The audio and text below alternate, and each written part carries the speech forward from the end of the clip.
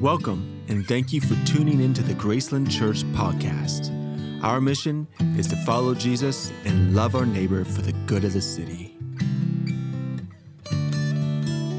Know we have some in the room that grew up in church. Basically, church kids that were essentially born in a pew. Anybody with me? Anybody feel like that? Show me your hand. All right. Let's show some compassion for those that are around here. Born first to arrive, always the last to leave. On my mom's side, I'm a fourth generation pastor. So I have all my aunts and uncles on my mom's side are pastors in ministry. We go way back. My dad's side is different, mostly in business and the medical field. But I have been in church for so long. And one of the things that happens when you grow up in church is you hear people say all kinds of weird stuff and you see people do all kinds of weird things. Can anybody attest? Church people are weird. The Bible is weird. Have you thought about that? And there, in church culture, I'm not saying this is bad, but we have things that we accept as just like completely normal, that we have to remind ourselves that a lot of people have no idea what in the world we are talking about. I think of when Peter gave his first sermon in the book of Acts after the day of Pentecost, the birth of the church. I think of it less as the first sermon and more as the first explanation. Because I think we need to just get in the habit of just explaining what is happening. I remember like a thing that we pray, and this is not bad to pray this, I'm not saying that at all, but I remember being as a kid and having precious older folks in our church pray over me, just a hedge of protection. And I was like, first of all, what hedge are you talking about? What are you praying around me right now? What is this hedge of protection you speak about? I also remember thinking, what is God called? Because, preachers, they'll say Jesus, Messiah, Christ, Lord, Father, Chosen One, the Almighty. I mean, who are we talking about? Is it a very schizophrenic God? What are we supposed to refer to him? Who is the preacher even talking about? I just didn't understand these. Another one was this phrase, the manifest presence of God. Have you guys heard that? Manifest presence of God. I remember just thinking, if God is always present, then what are you talking about, his manifest presence? I remember hearing people pray, God, we pray that you'll just show up powerfully here. And I'd be like in my little developing theological brain, and you may have thought this before, if God is everywhere at once, why are you praying that? He's already here. Anybody ever thought that? Yeah, like what's going on with you? And we sing it in songs and all these things. And this is not a judgment. These are just all these questions that I had. And I eventually learned about the Trinity, that we believe in Father, Son, and Holy Spirit, and that it's 3 in 1. And so it is one God, but 3 in 1. It's this beautiful ministry that we can't fully understand. And Jesus is the Christ. So the Christ was the prophesied Messiah, the one who would come. And then his name was Jesus, so we called him Jesus Christ. And then the Holy Spirit is the Spirit of God, and God our Father formed the triune God.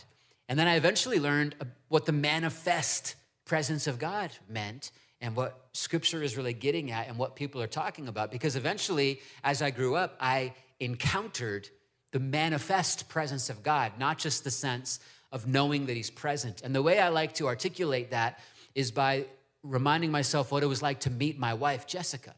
So she's not here physically today, obviously, but, since she was born, she existed in the world. I did not know that she existed. She was present in the world for many years before I ever met her. And then when I met her, her presence that had always been became manifest to me. And when her presence became manifest to me, I realized I wanted to have her presence be manifest with me a lot more. Everything in my world changed because I encountered the manifest presence of Jessica. Mackenzie is her maiden name. And I wanted her name to become Jessica Kollar because I encountered her manifest presence. And when we talk about things like encountering the presence of God, that is when we don't just know theologically that God is with us, but we understand that we are actually with him and we're in his presence. And there's actually like an emotional reality to that. There's even a physical, at times, not that you see him physically, but there's a physical reality to that. And as a teenager, I would encounter his presence. And there's a scripture that some of us might know that says, perfect love casts out fear. And that's a powerful scripture, and it's completely true. And I've shared that scripture with people in counseling. I've tried to preach it to myself when I'm afraid. I've tried to teach it to my kids. But we all know this, that sometimes just quoting that scripture to yourself doesn't magically make you not afraid. Can we attest to that?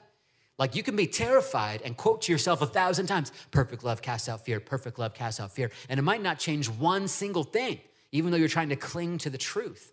But Pete Scazzaro, who's an author that I like, he's the one who said about that specific verse that it's not knowing that perfect love casts out fear is what actually casts out the fear. It's encountering perfect love that casts out fear. And again, encountering the manifest love of God is what actually casts out fear. And I think this distinction is really helpful when we think about what it is to know and follow Jesus and what it is when we gather to worship. I was in Oklahoma City for a few days this week with my wife before she left for this conference. There's a group of pastors that I've met with for about a decade that we just meet together and pray. It's about a dozen pastors, and we still meet at least once a year. We used to meet 4 times a year, and they pastor in different cities around the country and a few internationally. And we visit the church of whichever pastor we're hanging out with, and we were in Oklahoma City. So Skyline Church is a church there in downtown Oklahoma City. My friend Jonathan Middlebrooks pastors it. And they're really in kind of like a spiritual awakening at that church. It's really incredible. Hundreds of people like getting saved. They're involved in all this prison reform in the county. They're seeing people, all kinds of things regarding justice and prison reform in that area. All these people are pouring in and getting saved. And we went to their Wednesday night prayer meeting, and it was, the only way to describe it, the manifest presence of God. And it's easy to do this. We get in the routine of services, prayer meetings. I think Curtis even said during worship, worship is not a checklist thing. Like, here we are, check, done. It changes everything when it's real. And some of us have experienced that when not that we're chasing an emotional high, but when it's real, it changes everything. When you actually encounter the living God. And that is ultimately what we are doing and what we are after. And what we are leading people into is an encounter with the living God, the Father, the Son, and the Holy Spirit. And it's really important as we study the Psalms, and this is a little theological lesson, that all of Scripture points to Jesus. It's the whole scope of Scripture. You can call it the progressive revelation of the entire Old Testament leads to the full revelation of God in the person of Jesus Christ. Scripture tells us he is the image of the invisible God, Jesus Christ. So if you want to know what God is like, you look at Jesus. So it doesn't matter what maybe churches have told you or what you've experienced or how you've been hurt. Look at Jesus if you want to know what God is like. And I like how Alistair Begg said it. I quoted this last week. The Bible is a book about Jesus. In the Old Testament, he is predicted. And there are a lot of Psalms that prophesy about Jesus. In the Gospels, he is revealed. In the Acts of the Apostles, he is preached. In the epistles, he is explained. In Revelation, he is expected. And I love what Martin Luther said. We go to the Bible in order to find Christ. So when we're reading Scripture and studying it and memorizing it, we're not just trying to get like old words in our head. We are encountering the living presence of God through the living Word of God that leads us to the manifest presence of God. It's powerful, and it changes the way we look at Scripture. We're going to look at Psalm 3 today, just briefly, short sermon.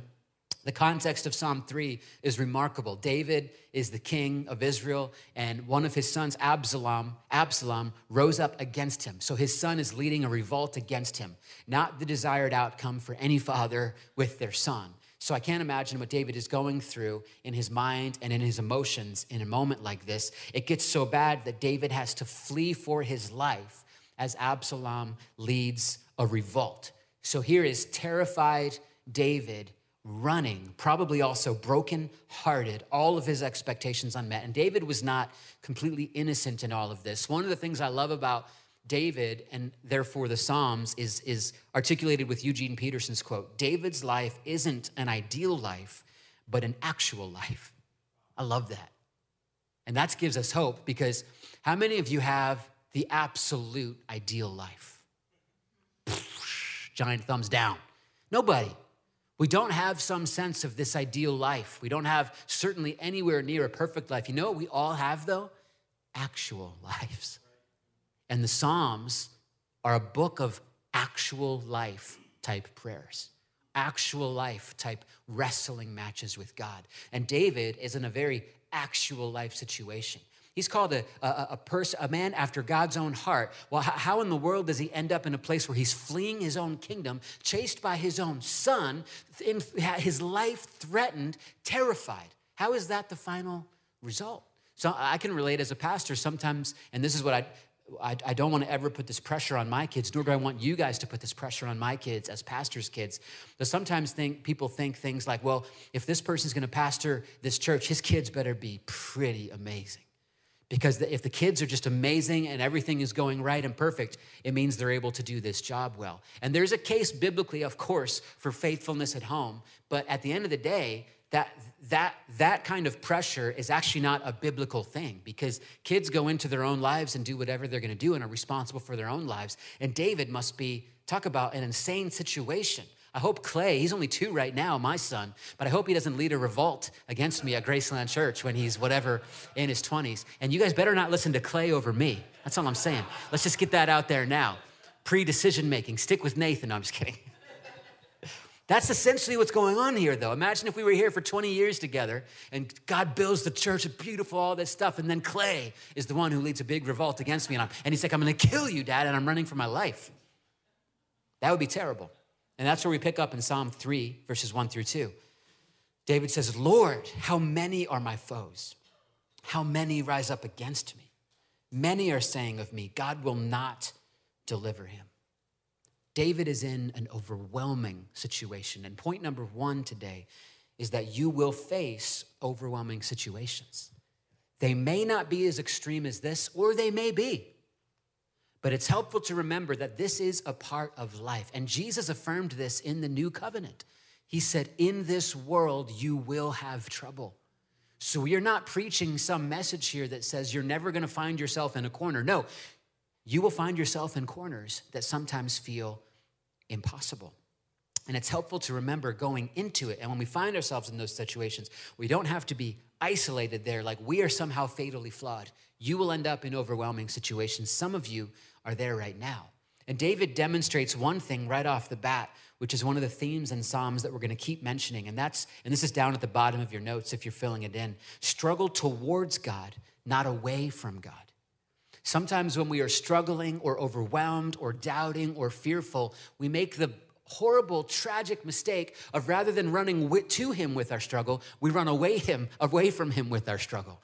The Psalms are this wonderful invitation that literally, no matter what you are struggling with, including your own failure, hear me here, no matter what, struggle towards the living God. That's the invitation of the Psalms, and it's a great theme. And then David shifts gears right away in verse 3. So he sets up the situation, then he begins to say, but you, Lord, are a shield around me, my glory, the one who lifts my head high. Number 2, when overwhelmed, acknowledge the problem, but cling to the promise. So again, the Psalms tells us, don't try to ignore the situation. I don't agree with the theological school of thought that says you can't even speak your problem out loud. You know, if you speak it out loud, you are now not operating by faith. I don't agree with that at all. I believe assess the reality of your situation. I'm terrified. I have no money. I have no idea what to do next. This relationship feels like it's killing me, God. I think we should do that. I think we should pour that out. I'm so angry with where my life is right now, whatever it may be. And David did that in the first 2 verses. So acknowledge the problem, but as you're acknowledging, remember, cling to the promise. And sometimes we get that exactly backwards, meaning we acknowledge the promise, yes, but we cling to the problem. It's like sometimes our worry, I love the definition of worry that my dad taught me, negative meditation. Worry is coming back to the same problem over and over and over and over and over again. You know what you're doing when you worry about the same thing 85,000 times? You're clinging to the problem instead of the promise. So it's one thing to acknowledge, it's another thing to cling. Are you tracking with me? And I think this is one of the models or frameworks, if you will, of the Psalms. Acknowledge it, but then declare the promise. And as a leader, I've been leading my whole life. I've always found myself in leadership situations since I was a little kid. And one of the most important things as a leader that gets more and more important as I go is collecting the actual data of the situation to help make the decision. So we are all people and humans and flawed and emotional, and we have a million opinions about everything. So we don't want to make decisions just out of necessarily gut reactions that may be flawed. We want to make decisions after the actual data is collected. You tracking with that? So before we, give up in despair because of our problems, especially when we are overwhelmed, the temptation is to give up, check out in some way, do something terrible because we're overwhelmed. We're pushed into a corner. Everything that's inside is coming out. It's a tough situation. But rather, what Scripture is telling us as far as collecting data, I believe, is rather than only believing the data of the problem, take a second to step back and collect what is actually true here. Scripture says, whatever is true, think about these things. And down at the bottom of your notes, this is another theme in the Psalms, to remember the faithfulness of God in the past. It's one of the things I really, really am so thankful for about a multi-generational church, because we have people in our church that have walked with God for 40, 50, 60 years. We have people in our church that have been married for over 60 years. And almost always the message they give me when I feel overwhelmed is, hey, you can trust God. This might seem like everything in the moment, but he will prove himself faithful. And this problem that seems huge and overwhelming right now will be contextualized differently as you come through it. It's kind of like how all of us would look at maybe a 10-year-old kid. I have kids in that age bracket. And let's say a middle schooler, for instance. And you all remember being in middle school age, 6th, 7th grade, whatever that is. If there's a problem at school, it seems like the whole world is crashing in, right? Maybe someone made fun of you. Maybe you found out that girl or that boy didn't like you. One of my worst shutdowns was in middle school. This girl, Amber Pinkerman, I remember her name. Amber, where are you? I have no idea where she is anymore. Amber Pinkerman, and I wanted to ask her to the school dance. And this is the, I don't want to sound cocky, but she was my biggest turn down. I was expecting a yes, and I went up to Amber Pinkerman's locker, and I leaned, you know the lean? And I leaned. This is about 6th or 7th grade. And I said, Amber, you want to go to the dance with me? Of course, it's hard to ask that. And she's like, Nathan, you're such a good friend. I really value our friendship. This is how I remember it. But no, I'm not going to go to the dance with you. Walk away in shame. My whole world is crushed. It's over. How can I even live? How embarrassing. She's going to tell everyone that asked her out. Life is over. That's how it really feels. And of course, as adults, you look at a 10 or 11-year-old going through that, and you're like, of course, you're going to be fine. The old me would have told the young me, you're going to have other girls, and you're going to have one girl that ends up being the girl, and she's way better than Amber Pinkerman. She's Jessica McKenzie, and her manifest presence is going to change your life. You like how I brought that back? Yep. The problem you're in right now, as overwhelming as it may seem, as this season passes and God's shown himself faithful, guess how it'll look in the past? Small. You'll be like, how did that shake my entire world like that? And there's something about realizing that as much as we can in the middle of it and recalling the faithfulness of God, preaching the promises of God helps us do that. Reading on in verse 4, I call out to the Lord and he answers me from his holy mountain. And I love this. I lie down and sleep. 3, you can rest in the answer of the Lord. So if you look at that text, it says, he answers me from his holy mountain. I lie down and sleep. Even if the circumstance doesn't change, what I believe Scripture is saying and what I have experienced is that when you realize that God is truly with you, and the answer might not even be what you want. It might just be, wait. You can actually then still rest. Once when I was early on in our pastoring journey in Los Angeles, we had planted the church. It was 2 years old. We were already planting another church. We were trying to plant a church out of our church in a different part of the city. I had hired 2 part-time staff members. So I was now paying people money, and we were just a small church, but it's kind of like all by faith. We're going. And we always wanted to have about $30,000 in the bank. I'm going to share a financial story with you for the church meeting. That was our cushion. We had raised money to start. Let's keep that $30,000 there. That's our cushion.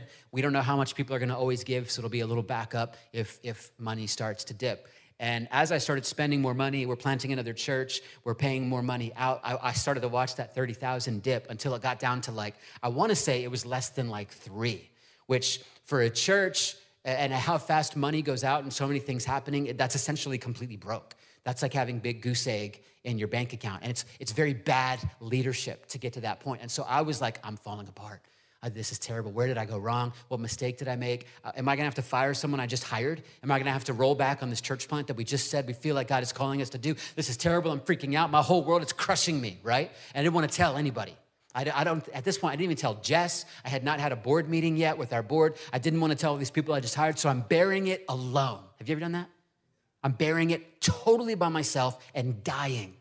And one specific day, I sat in a coffee shop because we had no church facilities there, so I worked every day in coffee shops. And that's why I'm addicted to coffee, I guess. And I said, God, I cannot leave this coffee shop until I hear from you. Like, what do I do? What do I do? Do I fire someone? Do I go back to part-time work and give part of my salary away? Do we stop doing this church plant? Do we keep going? I have no clue what to do. I'm totally bombing here. This whole thing's falling apart. And I was there for hours, and I was just doing other things, and I got a Facebook message. And good things can happen with social media sometimes. It's very rare. From a woman that I went to college with who I didn't even remember. She was in Bible college with me. Now I know who she is, but I didn't remember her at first. And she said she felt like God put this on her heart at this moment to send me. And we believe in things called like a prophetic word, something that God puts on someone's heart to share with you as a really specific encouragement or answer to something. And that message on Facebook read my mail. It didn't just address what I was praying specifically. It hit like everything I was struggling with in my young pastoral life. And I'm sitting in that coffee shop bawling my eyes out because I know that God has spoken to me. His answer was enough. All of a sudden I had peace. All of a sudden I had rest.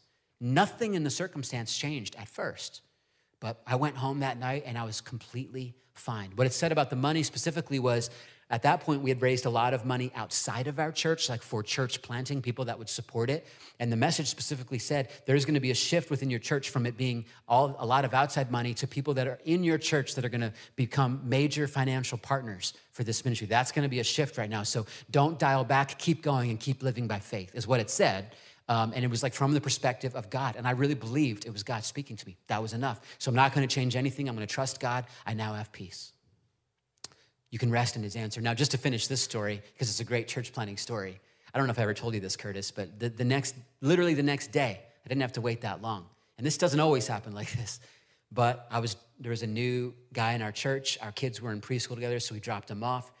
He worked an art director job for a very major video game. There's a lot of video game production in that area. And he said, I came into some money from my work. He was pretty new in our church, getting restored in his faith. And he said, I'd like to give something to the church. Well, how do you guys do that? Can I give some money? And I was like, yes, you can. And we believe this and this. We believe in tithing. We believe in offerings, no pressure. And we talked for a while. I don't remember how long. And by the end of it, I started getting curious. I was like, we're talking a lot about whatever he's going to give right now.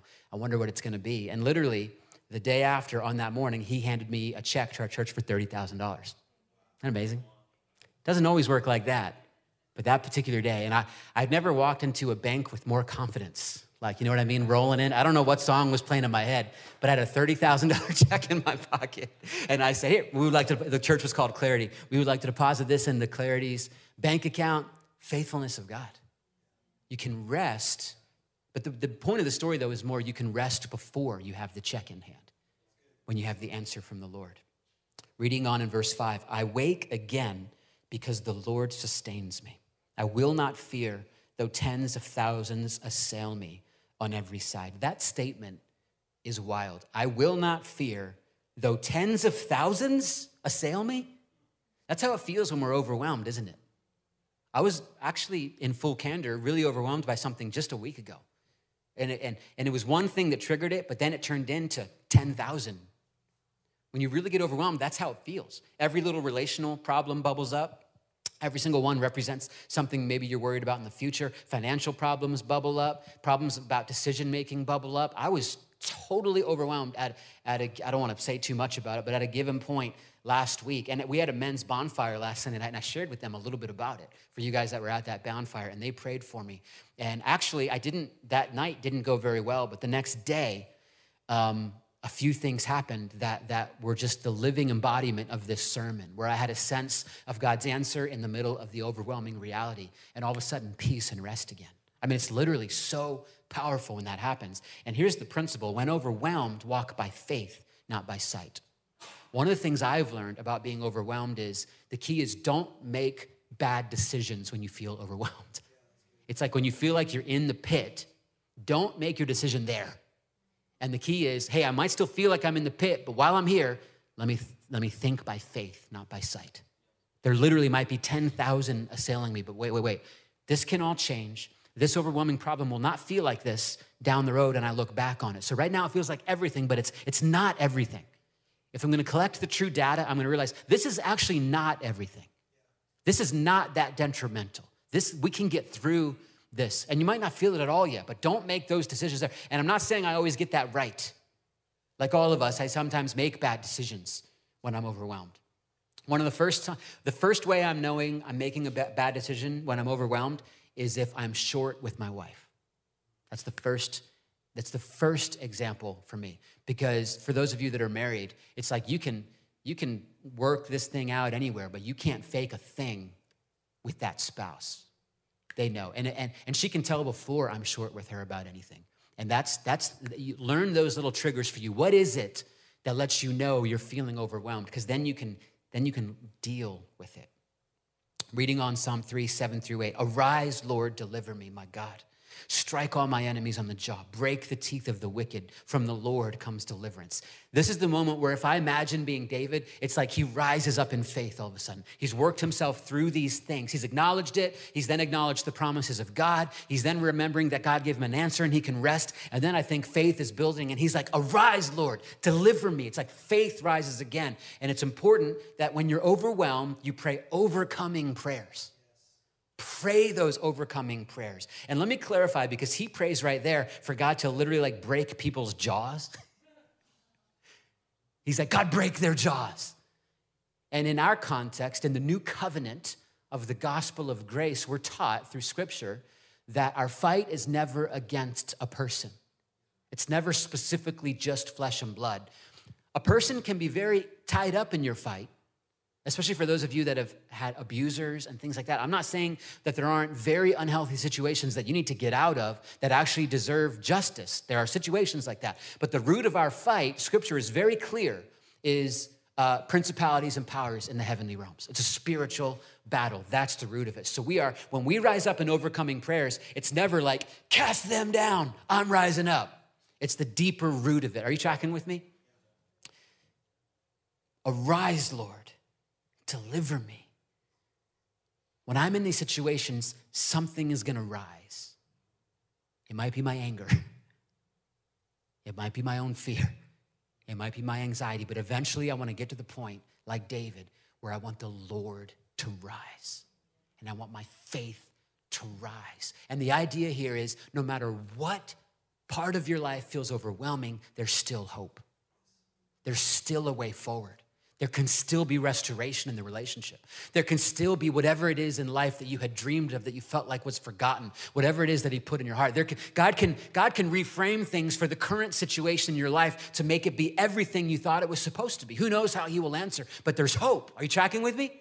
There's hope. There's financial hope. There's career hope. There's relational hope. There's hope across the board, and we want to get to the place where we pray these overcoming prayers. And then he ends with this in verse 8. May your blessing be on your people. And if you read the 8 verses back to back, this is the first time he prays beyond just himself. And the closing principle that I think is so beautiful is when overwhelmed, shift your focus from me to we. The problems we face want you to get focused on just yourself. Certainly the enemy of our souls wants you to focus on just yourself. But those of us I was talking to Stephen Houlet, in recovery ministry, one of the most important principles is, yes, learn about yourself and find healing, but then learn to carry the burdens of others. Learn to serve others. That's part of how we deal with the reality of being overwhelmed. Keith Green, one of my favorite artists, had this line, "It's so hard to see when my eyes are on me." And you might need to, in the middle of your overwhelming moment, just say, wait a second, I'm only thinking about myself. What are they dealing with? Pick up somebody's burden. You know what Scripture says? Carry each other's burdens so you will fulfill the law of Christ. So the law of Christ is not you filling out the checklist perfectly. It's you looking to whoever's sitting next to you right now and being like, what's your burden? How can I help you carry that? And that will dramatically help you in the middle of your overwhelming situation. Let me have the band come on up. We're going to sing that song again, Always, that we just taught you over offering. And I just want us to pray in the middle of whatever we're in. I don't know if you feel overwhelmed, but if you don't feel overwhelmed now, you will feel overwhelmed at some point.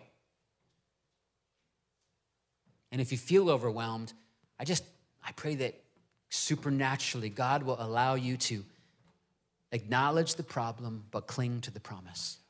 Or maybe today God's gonna give you an answer like that Facebook message I got that might not change anything in the circumstance, but it might all of a sudden give you peace so you can sleep. It might all of a sudden give you rest. Sometimes just knowing that you're the beloved of God. I mean, this is what we believe. I believe you are a beloved daughter or a beloved son of God. His fingerprint on you, the image of the living God on you. I believe that's who you are. And it doesn't matter what you're in, that is still true. And when you learn to begin to respond to that, things change. We can actually live with fulfillment in our heart because of who we are, not because of whatever's around us. We can live with satisfaction. We can live with contentment. We can live with wholeness and with healing because of who he says we are. These are the promises that he tells us to preach to ourselves. So as we sing, just make your seat your altar. You can use these altars too. You can come to the front. We're opening up more and more and back to being able to really pray with each other. But whatever you want to do, let's just sing this song and respond, and then we'll pray before we close. Lord, we thank you for help. You are actually a God who helps us. And I think there's probably one or more than one person here who has in previous days or years thought, God doesn't help me at all. God doesn't hear me. God doesn't even respond to me. And I want to pray for that person. And I want to speak to you. I just believe that God wants to tell you today that he has heard every prayer you ever prayed, and that he is in fact with you, and that he will show you that he is your God who will help you. Keep calling out to him. Keep seeking him honestly. Offer your life unto him. Serve him, follow him, run after him. Ask him every question you have. Struggle towards God, not away from God. I believe he's going to meet you powerfully. If you're not even in the faith, you don't even know if you're a follower of Christ or a disciple of Jesus at all, just pray it with me. Lord, I put my faith in you.